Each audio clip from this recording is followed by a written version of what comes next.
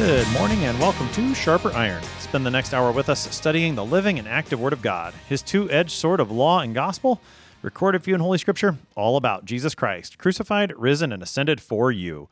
Thanks for tuning in this morning here on Worldwide KFUO, Christ for you, anytime, anywhere. I'm your host, Pastor Timothy Appel of Faith Lutheran Church in Godfrey, Illinois. Sharper Iron is underwritten by the Lutheran Church Extension Fund, where your investments help support the work of the Lutheran Church Missouri Synod. Visit lcef.org for more information. On this Thursday, November 30th, we are studying 1 Corinthians chapter 8, verses 1 to 13. In today's text, St. Paul addresses another concern that the Corinthian Christians had brought to his attention. He teaches them how to think and act when it comes to the matter of eating meat offered to idols. To help us sharpen our faith in Christ as we study God's Word today, we have with us regular guest, the Reverend Dr. Adam Filipek. Pastor Filipek serves at Holy Cross and Immanuel Lutheran churches, both in Lidgerwood, North Dakota. Pastor Filipek, welcome back to Sharper Iron. Thanks so much. Good to be with you. And as always, greetings to our listeners in the name of our crucified, risen, reigning Lord and Savior, Jesus Christ, who was, who is, and who is to come. Pastor Filipek, we have a new chapter in 1 Corinthians and really a new section of sorts, although I'm sure there's relations to the previous texts. What kind of context do we need to know as we prepare to look at 1 Corinthians 8? 8 through 10 brings with it its own next section of divisions. I'll just say it like that. I mean, the Church of Corinth has been divided over so many things, all the way back to chapter 1 of who do you follow? I follow Apollos. I follow Paul. I follow Cephas. I follow Christ, right? And so Paul has to say, no, absolutely not. I wasn't crucified for you, all of these sorts of things. I came among you in chapter 2. I desire to know nothing except Jesus Christ and Him crucified. And he's been marching through the Corinthians letter to him and responding to all of these divisions going on. So one of the divisions that is going on in Corinth is this whole issue of food and food sacrifices to idols in the home, in the marketplace, and then also in the pagan temples. So there's a public aspect and a marketplace aspect and a home aspect that you're going to get over the next 3 chapters. And today we sort of start down that idol and food sacrifice aspect of the chapters. Yeah, back in chapter 2, when he closed out chapter 2, he talked about having the mind of Christ, that you have the mind of Christ, and that we're united under His name. That was a very big theme. And I think we just have to keep that in mind as we think about this chapter and the section that we're starting today when it comes to the issue of meat sacrificed to idols, that we need to approach it with that mind of Christ. And not that doctrine is going to be unimportant here, but the doctrine of love that is taught throughout the Scriptures is going to be a very big theme, and how we live in the truth in love for the brother, that mind of Christ, that's where that comes from. That's going to permeate these couple of chapters. Definitely. Yeah. Now, this is going to be one of those examples as we start here. He says now concerning food offered to idols, we have evidence again from probably that this is correspondence from the Corinthians. We've seen that before. Now, when you were researching your book, Pastor Filipek, did you happen to come across this letter that the Corinthians sent to Paul? I did not. No one has yet. I don't know. No, I'm sorry. Can't help you there. I thought maybe with your research, you might have found it in some ancient Greek manuscript. So, but again, this likely is a matter that they've brought to his attention, just like they brought the matter of marriage to his attention previously. And so now he's going to address that here in 1 Corinthians chapter 8, and this will continue for a couple of chapters. So here is the text for today. Now concerning food offered to idols, we know that all of us possess knowledge. This knowledge puffs up, but love builds up. If anyone imagines that he knows something, he does not yet know as he ought to know. But if anyone loves God, he is known by God. Therefore, as to the eating of food offered to idols, we know that an idol has no real existence, and that there is no God but one. For although there may be so-called gods in heaven or on earth, as indeed there are many gods and many lords, yet for us there is one God, the Father, from whom are all things and for whom we exist, and one Lord, Jesus Christ, through whom are all things and through whom we exist.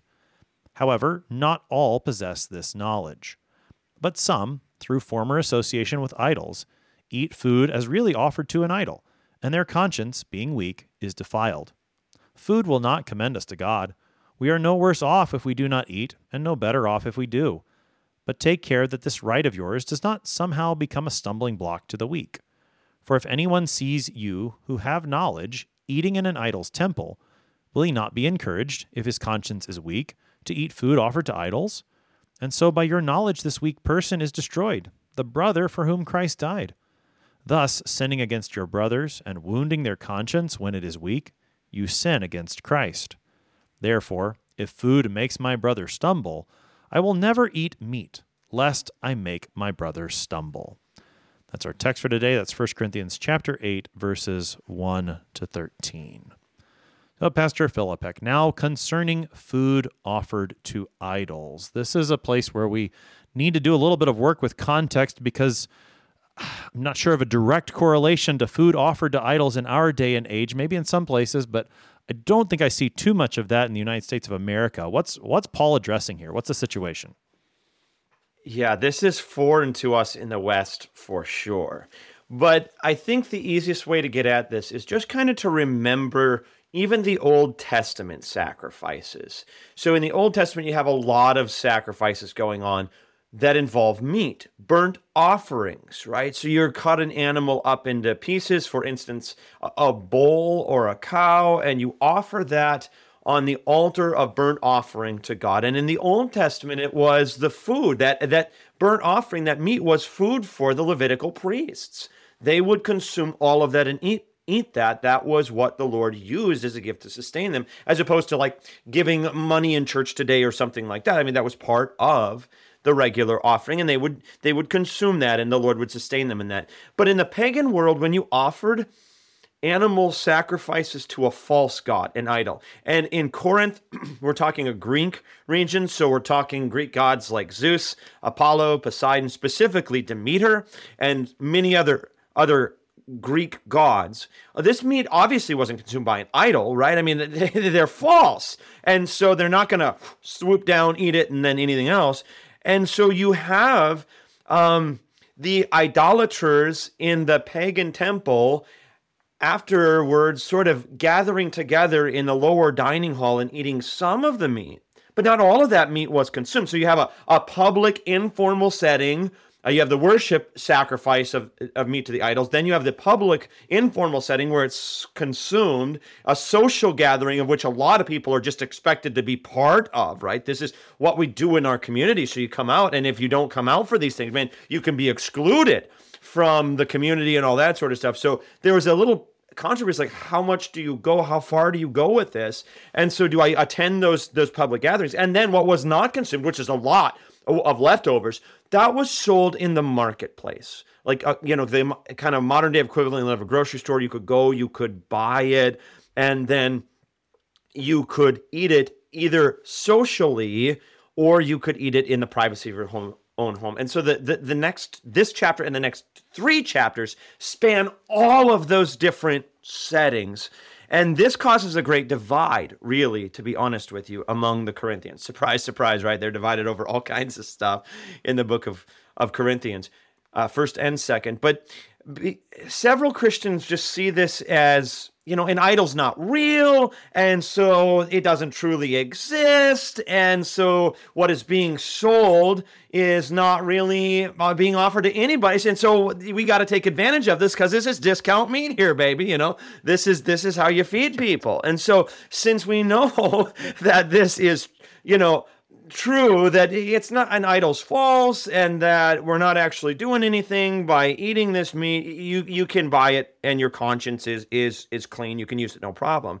But you have other Christians in Corinth who say, no, wait a minute, this is actually a big problem. And here's the other side of this coin. A lot of these Christians who have a problem with this we got to remember, coming out of this pagan worship, right? They're new converts. Some aren't, but a lot are. And so when you see this, you got to think, well, wait a minute. You eat the meat that's offered to Zeus, Apollos, Poseidon, Demeter, and all these other ones. Isn't that really just sort of giving credence to their God, participating in this, saying, oh, I guess your God is actually real after all, like acknowledging that in some way, shape, or form.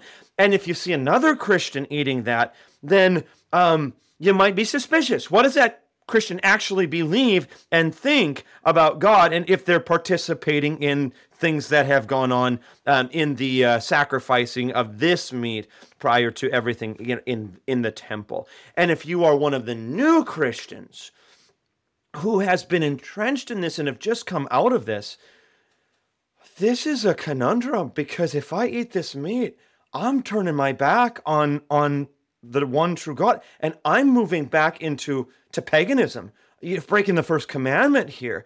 And this is mortally wounding to the conscience. And that's really the issue of 8, 9, and 10. And Paul will use 8, 9, and 10 then in 11 when he talks about the Lord's Supper in 10 and 11. But this is really that controversy. And it's sort of to solve this, then we have the answer of the majority in emphasis on knowledge. I would kind of just say it's like this, the emphasis on knowledge. Knowledge is not bad. It's not wrong. Actually, if you follow Paul's argument, he's going to acknowledge a lot of truth in what those who are the mature Christians, those who have been catechized and instructed, say. He's going to give them, yes, I grant you it's this. Absolutely, you're right. But the problem with knowledge is that indeed it puffs up. And so I'm going to illustrate what one might think in this way. Oh, come on, man. Get with the program, right? We all know what is right and good and true. Idols are false. There's only really one God, and everything else is from and belongs to him. It's fine, so sort of suck it up, Buttercup. Stop whining here and just eat the meat with us already. It's fine. So Paul's admonishment in 8 is really toward those who think like that, who have an attitude, honestly, in this controversy that is prideful and arrogant, to say that, you know what, I'm right, you're wrong, I understand this better than you do, I've been a Christian longer than you, and you just need to listen to me and sit down and shut up sort of thing. Like, this is a prideful, I want to win an argument and I know it's right and you don't. And Paul has to talk about how knowledge and pride are not your guiding principle. When you're dealing with your fellow brothers, it's not about winning an argument, man. It's not about being right. It's not about knowledge and being puffed up and self-centered because I won the argument. No, it's about dealing with your fellow Christian in love. Knowledge puffs up, but love is your guiding principle. Yeah, and with that in mind, and just the way you were talking about love being the guiding principle concerning knowledge, it reminds me, at least in part, of what Paul talked about in the first part of chapter 6, where he was dealing with the matter of lawsuits between believers, and he comes down to the point, like, why not rather be defrauded? Why not suffer loss rather than go to court with your brother? And this thought of love for my brother and being willing to suffer for the sake of my brother in some way, shape, or form, I think is very much connected to the way he talked in chapter 6. I completely agree with that. I think he's building on chapter 6. His argument's much of the same. He's going to lay out his argument in 8, 9, and 10 about love, so that by the time we get to 13, we're actually going to talk what the full-blown love is. Like, we're going to now have it laid out for us in 13. So it is, he is definitely building on what it is to be a Christian and to love. And that is not about self-centered, prideful knowledge. Yeah, that's right. Now, but as you said, and maybe talk a little bit more about this, Pastor Filipek, this does not mean knowledge is bad, because Paul very much wants them to know these things. And I don't have the Greek in front of me, but I recall from 1 Thessalonians chapter 4, Paul says, I don't want you to be ignorant. I want you to know things. So talk about the goodness of knowledge before we spend most of our time today talking about the way that it then gets misused. Yeah, so again, the misuse is about not what you know, but how knowledge is used. You're exerting yourself over your brother.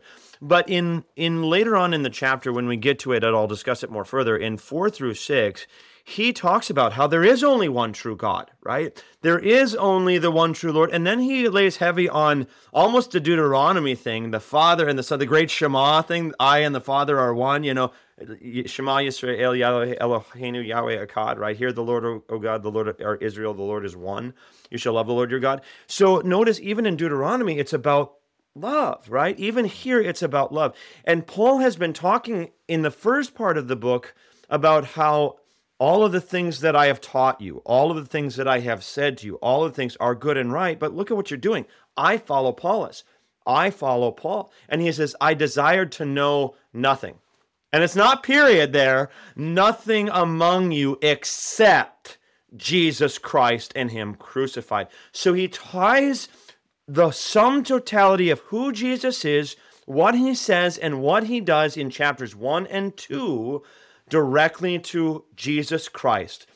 God is Father, Son, and Holy Spirit. Jesus is two. All of these things.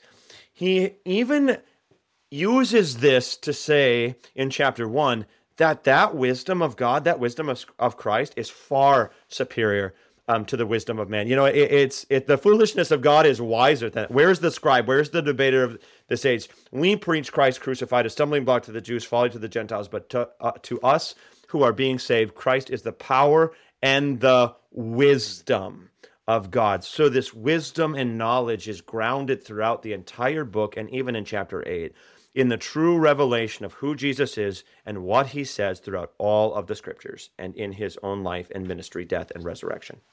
I'm really glad you brought up that passage from 1 Corinthians 2 about knowing nothing but Christ and him crucified. That's a great connection to make. Certainly will help us to see how that knowledge then is shaped by love, the love of Christ. So again, just to make the point, we're not saying here, Paul's not saying here, that doctrine is somehow bad. Doctrine is good. How we make use of that doctrine, how we live in Christian freedom in light of that doctrine, that's going to be shaped by love. So doctrine and love are going to go together. Anytime we try to elevate one at the expense of the other, we're usually running out of bounds, getting the penalty on the play, going back 5 yards or more. So doctrine is good, knowledge is good, but we use it in love. This is Paul's point. So take us then into verse 2 as he continues on this thought, setting the stage particularly for how it shapes the matter of meat and idols. If anyone imagines that he knows something he does not yet know as he ought to know, but if anyone loves God, he is known by God. What is Paul saying there? Yeah, so if you're really thinking, if you really know the revelation of God, and you're then, which is good to know that, what you have been handed down, we just established that. But if you are using that to look at your brother and say, oh, come on, get with the program. We all know it's right. Idols are false. There's only one true God. See, I know all this stuff. Everything is from him. He created everything. So suck it up. Stop whining. I'm right. You're wrong. And just eat the meat already. Like, if that's how you're going to treat this, then he doesn't emphasize knowledge. It's not about you winning in argument, right? I mean, if you think that that's it, if you think you know, and that's how you're using the gift of Christ, the sacred doctrine that you have been handed down, if that's how you see it, man, then you don't know anything. You don't know anything at all, because that's not God. God doesn't command you to pridefully, arrogantly gloat over your brother and shut him up because you're so awesome and you know. That's not knowledge. If you think that is, then you have no idea what you're talking about. And that's really kind of the emphasis of he doesn't know as he ought to know. And so he kind of just is almost hard law, and you feel the guilt and the shame, like, come on, man, that's how you're going to talk to your brother? Knock it off. Like, if I'm going to paraphrase that, knock it off. You don't really know what you're talking about. You seem to think that you have it all figured out and you're Christian, but you are violating the biggest principle of all. You are violating the principle of love, and that is who God is. Yeah, that's right. So, I mean, and again, to think about the way Jesus connects those two great commandments, love for God and love for neighbor, that's what's missing here. You think you've got it all figured out in terms of your love for God. You've got the doctrine straight, but now you're going to use that as if you can hate your brother and so that his conscience is now defiled. You don't know so much as you think, dear friend. So pay attention, listen to what Paul has to say. How about verse 3, which seems to be it's somehow related to verse 2. So on the one hand, if you think you know it, you don't really, because you're not showing love to your brother. But then if anyone does love God, he is known by God, is the way that the ESV translates. What's going on there in verse 3? So yeah, from 2, you get the practical application. So if you think you know, the fact of the matter is you don't. You don't truly love God. You're not actually being a Christian like you think you are. You're not fear-loving and trusting God and loving your neighbor, right? You're loving yourself and what you know. And so if you really want the opposite of this, you want to know what love is. It's love and then God knows you. So really, where Paul moves with this argument, it's very short, it's very confusing in our study together, because we're just picking up on one little and not the whole book together. We've been studying, okay, now we take a day break here and we take a day break here. You're marching through this, but this is being read out loud. And so what you get out of this then, to make sense of verse 3, it comes down to this. If someone loves God, it's really only because that person is known by God. God is the source of that person's love. We love because he first loved us. That's 1 John 4, I know, but that's what's going on here. And earlier in that section, it says in John 4, in this is love, not that we loved God, but that he loved us and gave his son as a propitiation for our sins. So being loved by God then, it's not about winning an argument. It's not about your pride. It's not about vanity. It's not about arrogance. It's not about self-centeredness. It's about loving one another, your fellow Christian, as God has loved you in Christ. A servant is not above his master, and on the night our Lord Jesus was betrayed, he didn't take the towel around his waist, throw it in the disciples' face, and say, I'm the Lord, my feet are dirty, get to washing my feet. No, he, the Lord and Master, stoops down and washes his own disciples' feet. And then he says, do you understand what I do for you? If I, your Lord and Master, do this, you also ought to do this. Love one another. A new commandment I give you, that you love one another just as I have loved you, so also love one another. And by this, all people will know that you are my disciples. See, you've been loved, and then now you know. That's the progression of Christ on the night in which he was betrayed. And so love is actually about sacrifice. You need to die to your sinful self and selfish-centered pride, and you need to live not for yourself, but you need to live for your neighbor and love your neighbor as God has loved you in Christ. He gave up everything.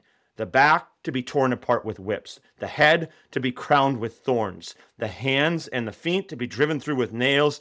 He loved you unto death, even death upon the cross, and all the while he didn't hate you. He prayed, Father, forgive them, they know not what they do. He didn't come down from that cross because he knew it would be your death, and God does not desire the death of a sinner, so he gave up everything. And so that is the guiding principle. You think you know? Because you have knowledge? Look, you're inverting this, man. Your Lord Jesus loves and then gives you to love.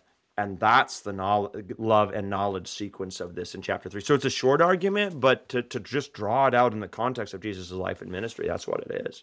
Well, and I think that's really important, because in these first 3 verses, he does seem to be giving the theological foundation, and he's really going to keep doing the theological foundation in verses 4 to 6 before he really applies it more specifically to this matter of meat sacrificed to idols in the verses that follow. But I think it's important to see this foundation that he lays.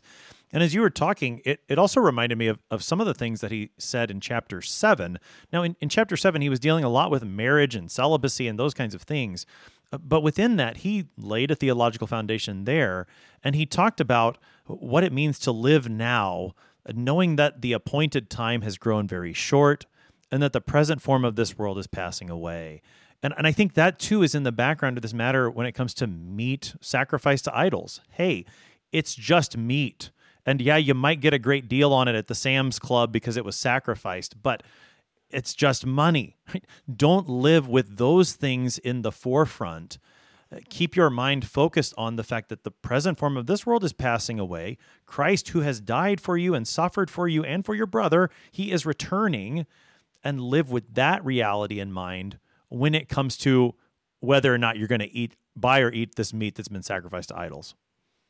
Absolutely. This whole thing that you trace through 6 and 7 even goes back all the way to the comment that you made at the end of 2. This is what it means to have the mind of Christ, to set your mind not on yourself, but on your neighbor in love, to live not for yourself and your own pocketbook and money and own pleasure in life, but rather to give up those things for the benefit of your neighbor.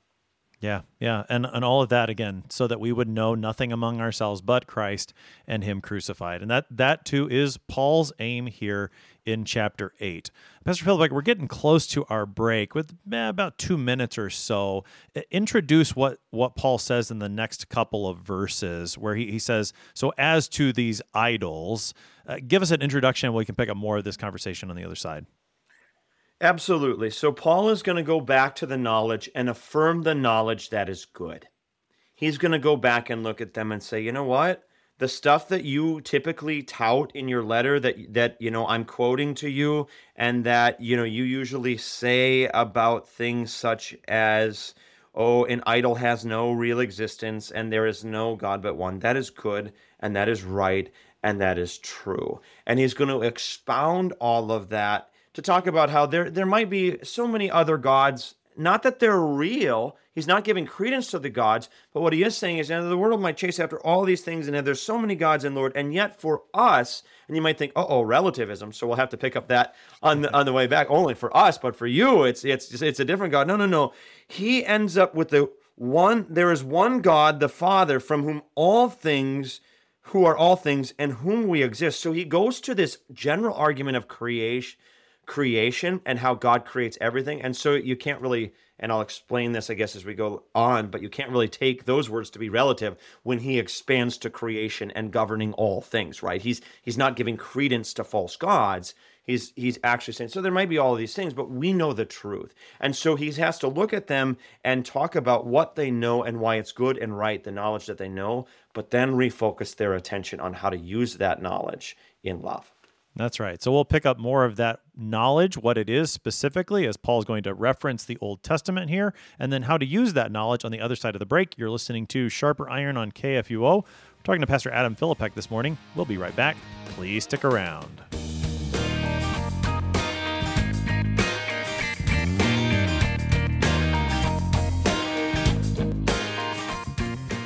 Lutheran Church Extension Fund exists to support Lutheran Church Missouri Synod ministries and church workers. How do we do this? Your investment with LCEF makes it possible for LCMS churches, schools, organizations, and church workers to receive low-cost loans for new and growing ministries. And faithful Lutherans like you, church members and church workers alike, make that possible when you invest with LCEF. Learn more at lcef.org. LCF is a nonprofit religious organization. Therefore, LCF investments are not FDIC-insured bank deposit accounts. This is not an offer to sell investments or solicitation to buy. LCF will offer and sell its securities only in states where authorized. The offer is made solely by LCF's offering circular. Investors should carefully read the offering circular, which more fully describes associated risks.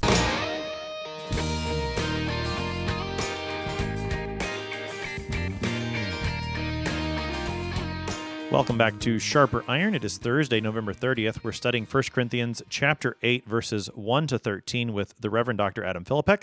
He serves at Holy Cross and Immanuel Lutheran churches, both in Lidgerwood, North Dakota.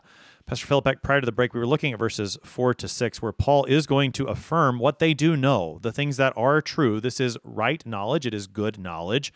Particularly that idols have no real existence. There is no God but one. You mentioned that some of the language there we need to make sure we understand not in a relativistic way when he says for us. We need to understand that in an absolute way. This is true knowledge for everyone. Keep taking us into what Paul says they know that is true in verses 4 to 6.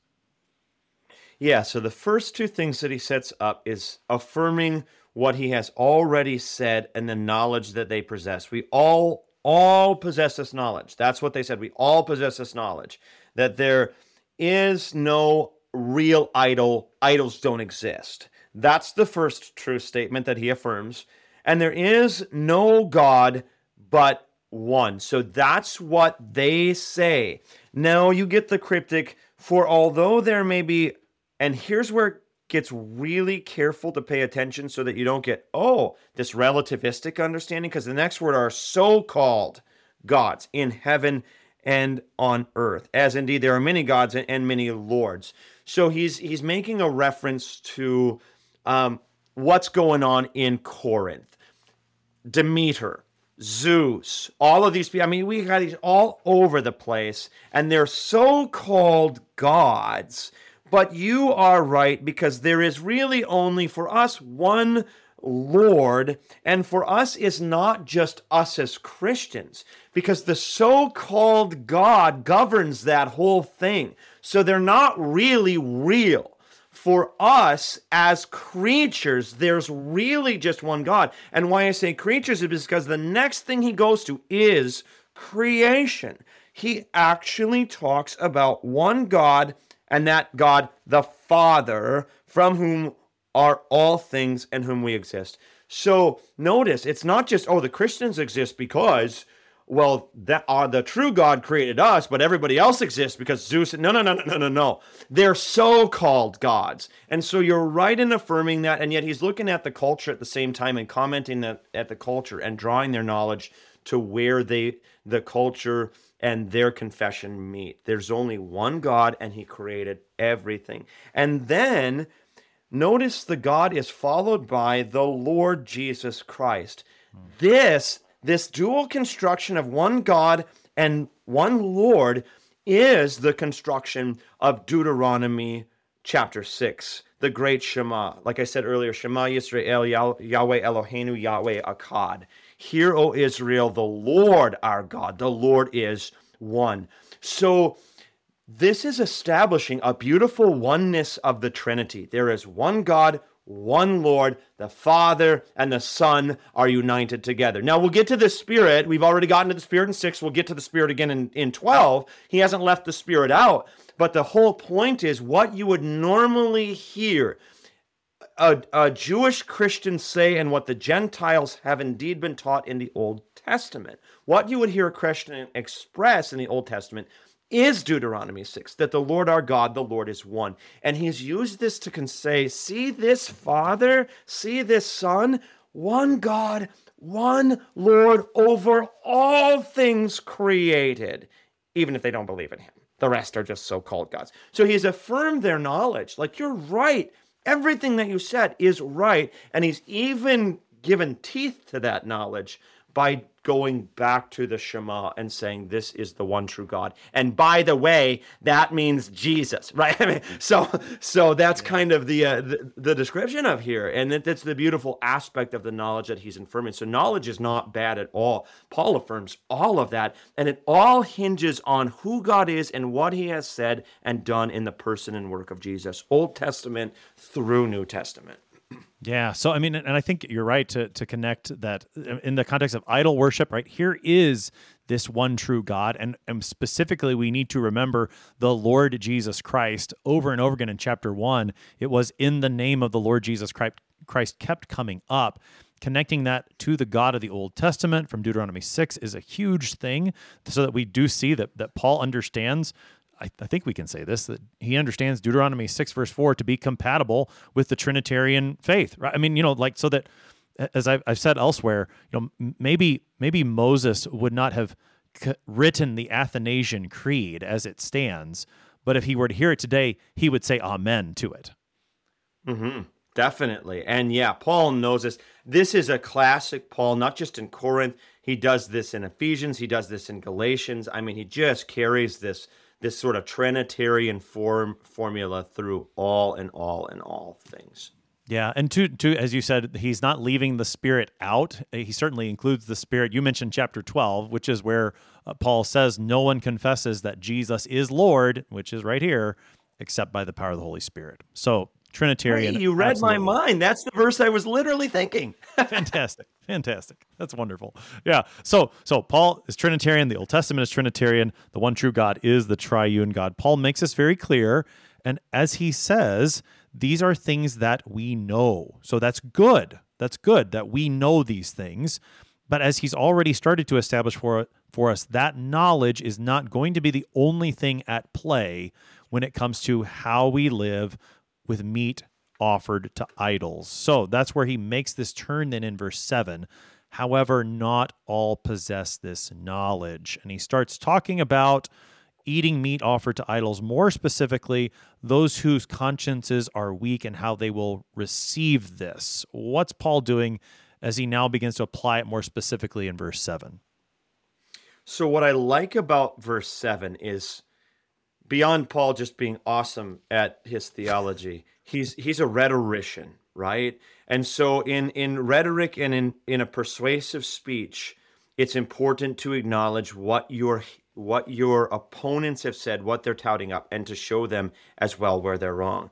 He quoted them earlier saying, all possess this knowledge, and here's the knowledge, but not all possess that knowledge, right? I mean, so he turns that to say, no, you're faulty. Not all possess this. They all believe, but they're not firm in this. They're not fully firm, instructed, and catechized in this. They're not mature in this, as you seem to think they are when you tell them to, and I know this is a horrible paraphrase, but suck it up, buttercup, and eat the meat, right? It's not, no, it doesn't work like that. They're not firmly established in the same knowledge as a mature Christian who believes that idols are nothing, because that there is only one true God, so that even the meat offered in the pagan temples and in the marketplaces, it's really God's meat, not the idols, not the idols' meat, because the cow or the bull that was sacrificed was made by God. Like, that's what you get. That's 4 and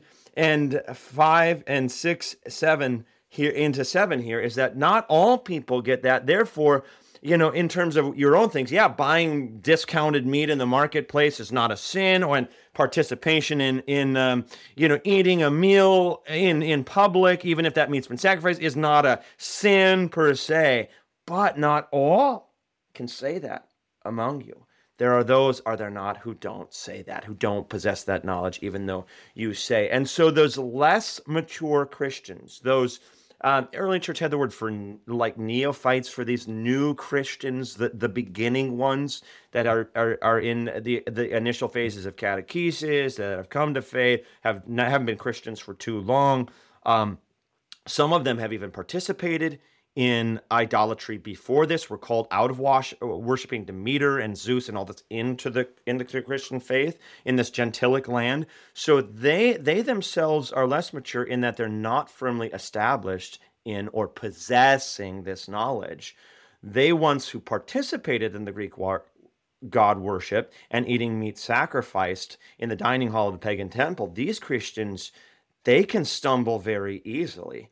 These Christians believe that if they buy this meat in the marketplace, if they eat this in their homes or in the public squares, we're not quite yet in the full-blown service, that's 10, but also, in the inner sanctuary, the lower sanctuary and middle sanctuary rather, of the pagan temples, then this will be an issue for them on the first commandment. They will think they're actually turning their back on God and going back to their former life and participating in idolatry. They believe they're breaking the first commandment. That's a mortally wounded conscience right there.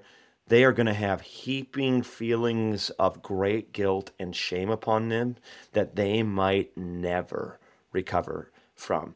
I don't want to get into the early church stuff. But this is the Donatist controversy, right? Those who fell away from the faith and denied the faith to save their lives, can they be welcomed back? Can they be forgiven? This is a reality in that time period of struggling, because I didn't want to lose my life, and so I denied Jesus. And here it's meat, like that they will give up, they will be shamed, and they'll believe that no one could or would forgive them after what they've done. Yeah. Now, in verse 8, then, it sounds like Paul is getting back to, hey, this is what we know again, when he says, food will not commend us to God. We are no worse off if we do not eat, and no better off if we do. That sounds like, again, more specific to knowledge in this particular case that they know. And he's acknowledging, hey, here is what you do know, and it is true. But then as he progresses, it's going to be, but make sure you don't use it the wrong way. Your interpretation is absolutely right. And he goes back and realizes, and look, I agree with you, right? This is what we know to be true from even with the whole Peter, Cornelius, all that stuff. Do not call unclean what God has called clean, right? So we know this. We've had this whole controversy even in Jerusalem. And now it's in the gentilic land, and he acknowledges, food doesn't commend you to God, meaning it doesn't make your standing before God any better. It's not like if I don't eat, I'm better off. Or if I do eat, look at me, see, I understand everybody else. And absolutely not. Food doesn't save you. It's not the outward stuff. It's the heart of man. Mark 7, right? It's not from without that a man is defiled, but from within, out of the heart of man come evil thoughts. And he lists a whole bunch of those things. So it's not the external stuff that really matters. I mean, that doesn't make your status before God any better. It's not like you're going to get to heaven because you ate or because you didn't eat. It doesn't make your standing before God any better, actually. We are no worse. We are no better off. It doesn't really matter in the grand scheme of things. For you, you're not sinning if you participate or don't. And that's where 8 leaves you. You're not sinning if you participate or don't. Right. So, okay, the sin is not going to be found whether or not you participate. And you are right in this knowledge that you are claiming in this instant. But in verse 9, be careful. What do we need to be careful of in verse 9? Yeah, be careful. Take care that this right of yours does not somehow become a stumbling block to the weak.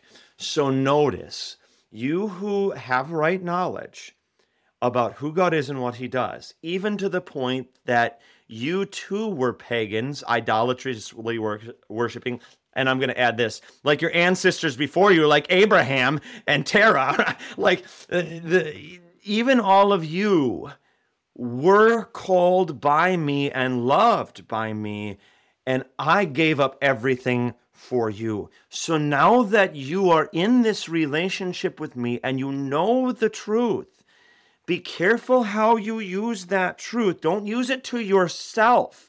Don't use it with an eye to yourself. Oh, all things are under my power and on all my control. I can do all things. I am victorious over all things. It doesn't matter whether I eat or not. It doesn't matter if death is knocking at my door. Mine is the victory in Christ. It doesn't matter if anything of these. You have power over those things. And I think this is really important. I don't want to make a big deal of this because this is a rabbit hole, but the word here is not right. It's authority, all exousia, all authority on heaven and earth has been given to me. Go therefore. It's the same word that Jesus uses upon his ascension. He could have used all of his power and authority as God throughout his ministry, but he didn't count equality with something to God to be grasped. He made himself lower. He humbled himself by becoming obedient unto death, even death on a cross. He gave everything up for the sake of you.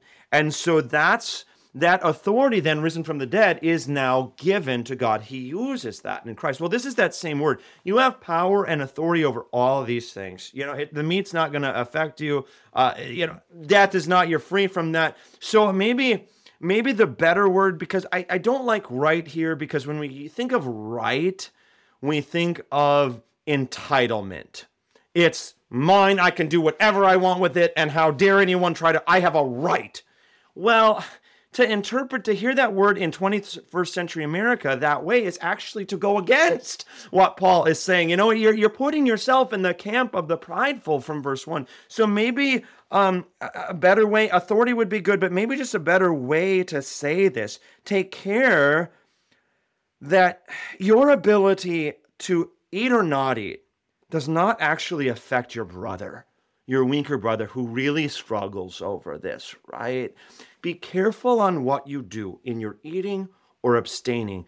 Think about that. And when you think about that, don't think about yourself. Oh, it's my right, it's my authority. No, think about your neighbor.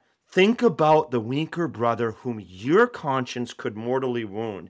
And, Paul in his letter to Pastor Timothy in chapter 1 talks about, preaching of false doctrines. And he tells Timothy that the aim or goal to tell people of stop preaching false doctrine. In 1 Timothy 1:5, he says, the goal of this command is love, which comes from a pure heart, a good conscience, and a sincere faith. So love looks not at self and what self wants and what self should get, and it's my right. Love sets aside its ability, sets aside its authority, sets aside its right for the sake of the weaker brother in love. That's what you need to pay attention to. Pay attention to that you do not a stumbling block for the Jews and folly to the Gentiles, right? So he's used that word stumbling block before. Be careful that you don't prevent someone from remaining and being steadfast in Christ. Yeah, I like the word ability for that translation, and just I think it does keep it a broader application than the word right would. And again, as you were talking about this authority or this ability that is given to Christians, my mind again went back to chapter 6, where Paul talks about again the matter of lawsuits between believers. He said, "Hey, don't you know you're going to judge the angels?" And I mean, you think about that sort of authority. Although the word authority may not be used there specifically, that is a type of authority. And it could go to your head. And Paul says, don't let that happen. Don't let this ability that you have puff you up so that you forget about your brother, for whom Christ died. And that's where Paul's really going to take us. Like, well, what's the big deal, Paul? It doesn't seem like it's that big of a deal. Sure, he might get offended, but, well, who cares? Well, Paul lays out the seriousness of where this leads as he takes us into verses 10 and following. Help us out with that, Pastor Filipek. Sure. So just piggybacking on your who cares comment, because that's exactly it. Christ cares. The night in which he was betrayed. Love one another as I have loved you. And by this, the world will know that you are my disciples. And I emphasize the love and the know because they fit very nicely here. So your eye isn't for yourself. Rather, the first thought that you have, it's just kind of like, honestly, in a marriage, right? Your first thought is not about what can I get from my wife, but actually what am I able to do for this one who's entrusted to me that I love and care? And then that she the same, and we get into all that sort of stuff. But your eye in a marriage is to live not for yourself, but for another.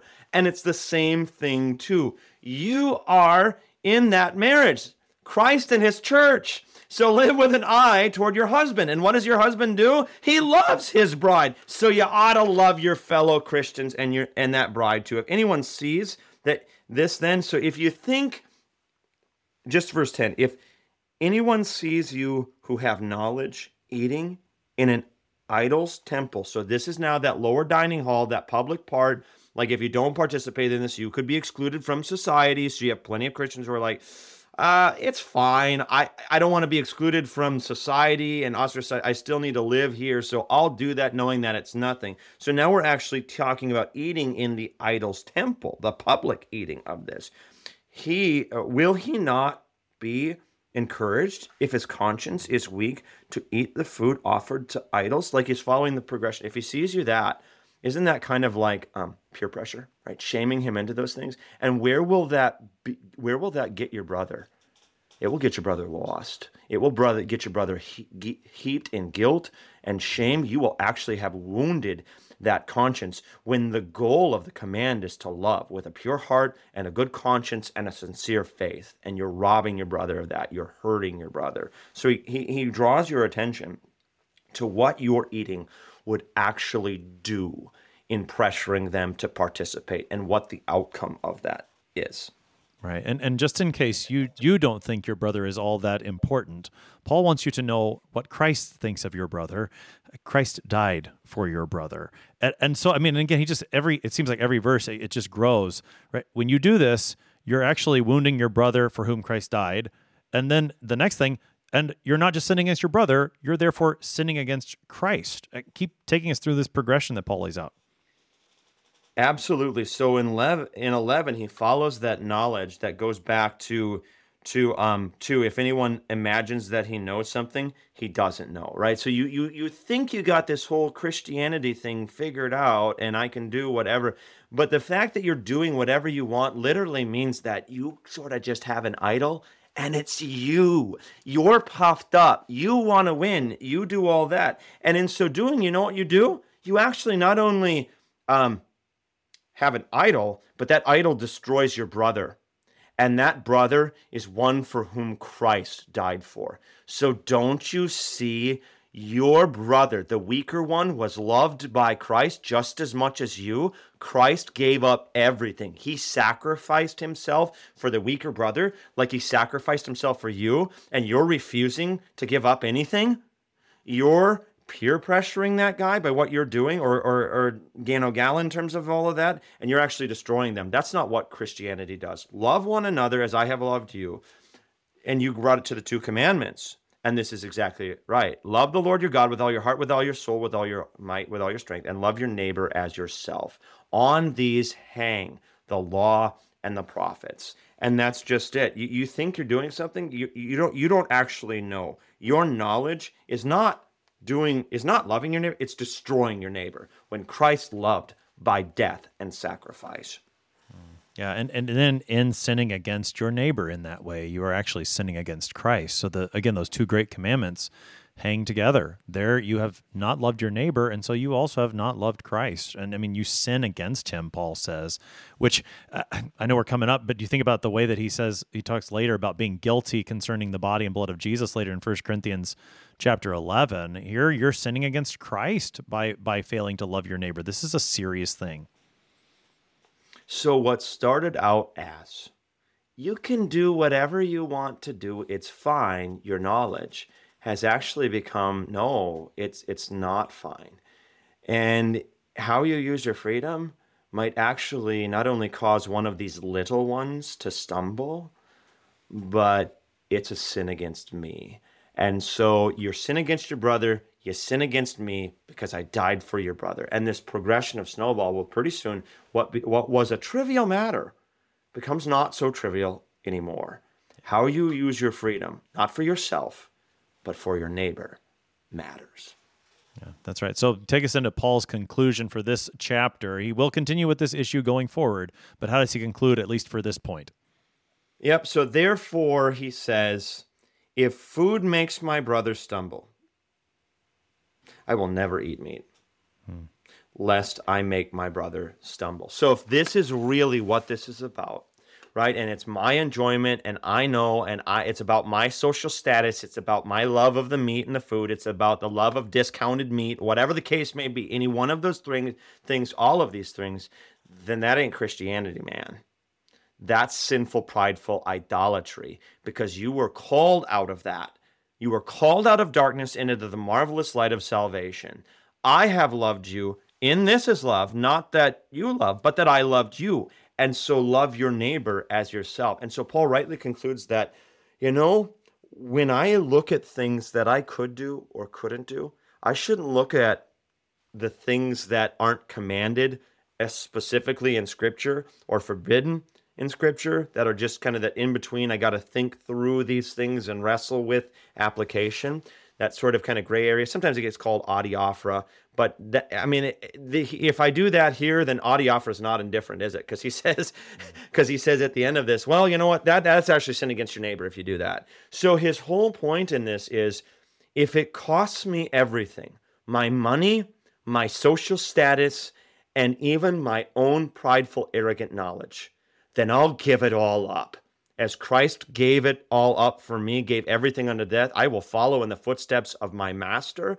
As a servant, I will love as I have been loved. And so for the sake of my neighbor who needs it, I will love my neighbor, and I will refrain from doing anything that might benefit me or that I might enjoy. I use my freedom for my neighbor. Yeah, and God grant that same attitude of love toward the brother in Christ would permeate the church still today. The Reverend Dr. Adam Filipek is pastor at Holy Cross and Immanuel Lutheran churches, both in Lidgerwood, North Dakota. He's been helping us today to study 1 Corinthians chapter 8, verses 1 to 13. Pastor Filipek, thanks for being our guest today. Thank you. Knowledge puffs up, but love builds up. Knowledge is good. It is good to know Christ as the only true God, to know that he is the one crucified for your sins and raised for your justification. Now use that knowledge in love for your brother, the one for whom Christ died. I am your host here on Sharper Iron, Pastor Timothy Appel of Faith Lutheran Church in Godfrey, Illinois. If you have any questions about 1 Corinthians 8, send an email to kfuo@kfuo.org. It's always a pleasure to hear from you. Thanks for spending the morning with us. Talk to you again tomorrow.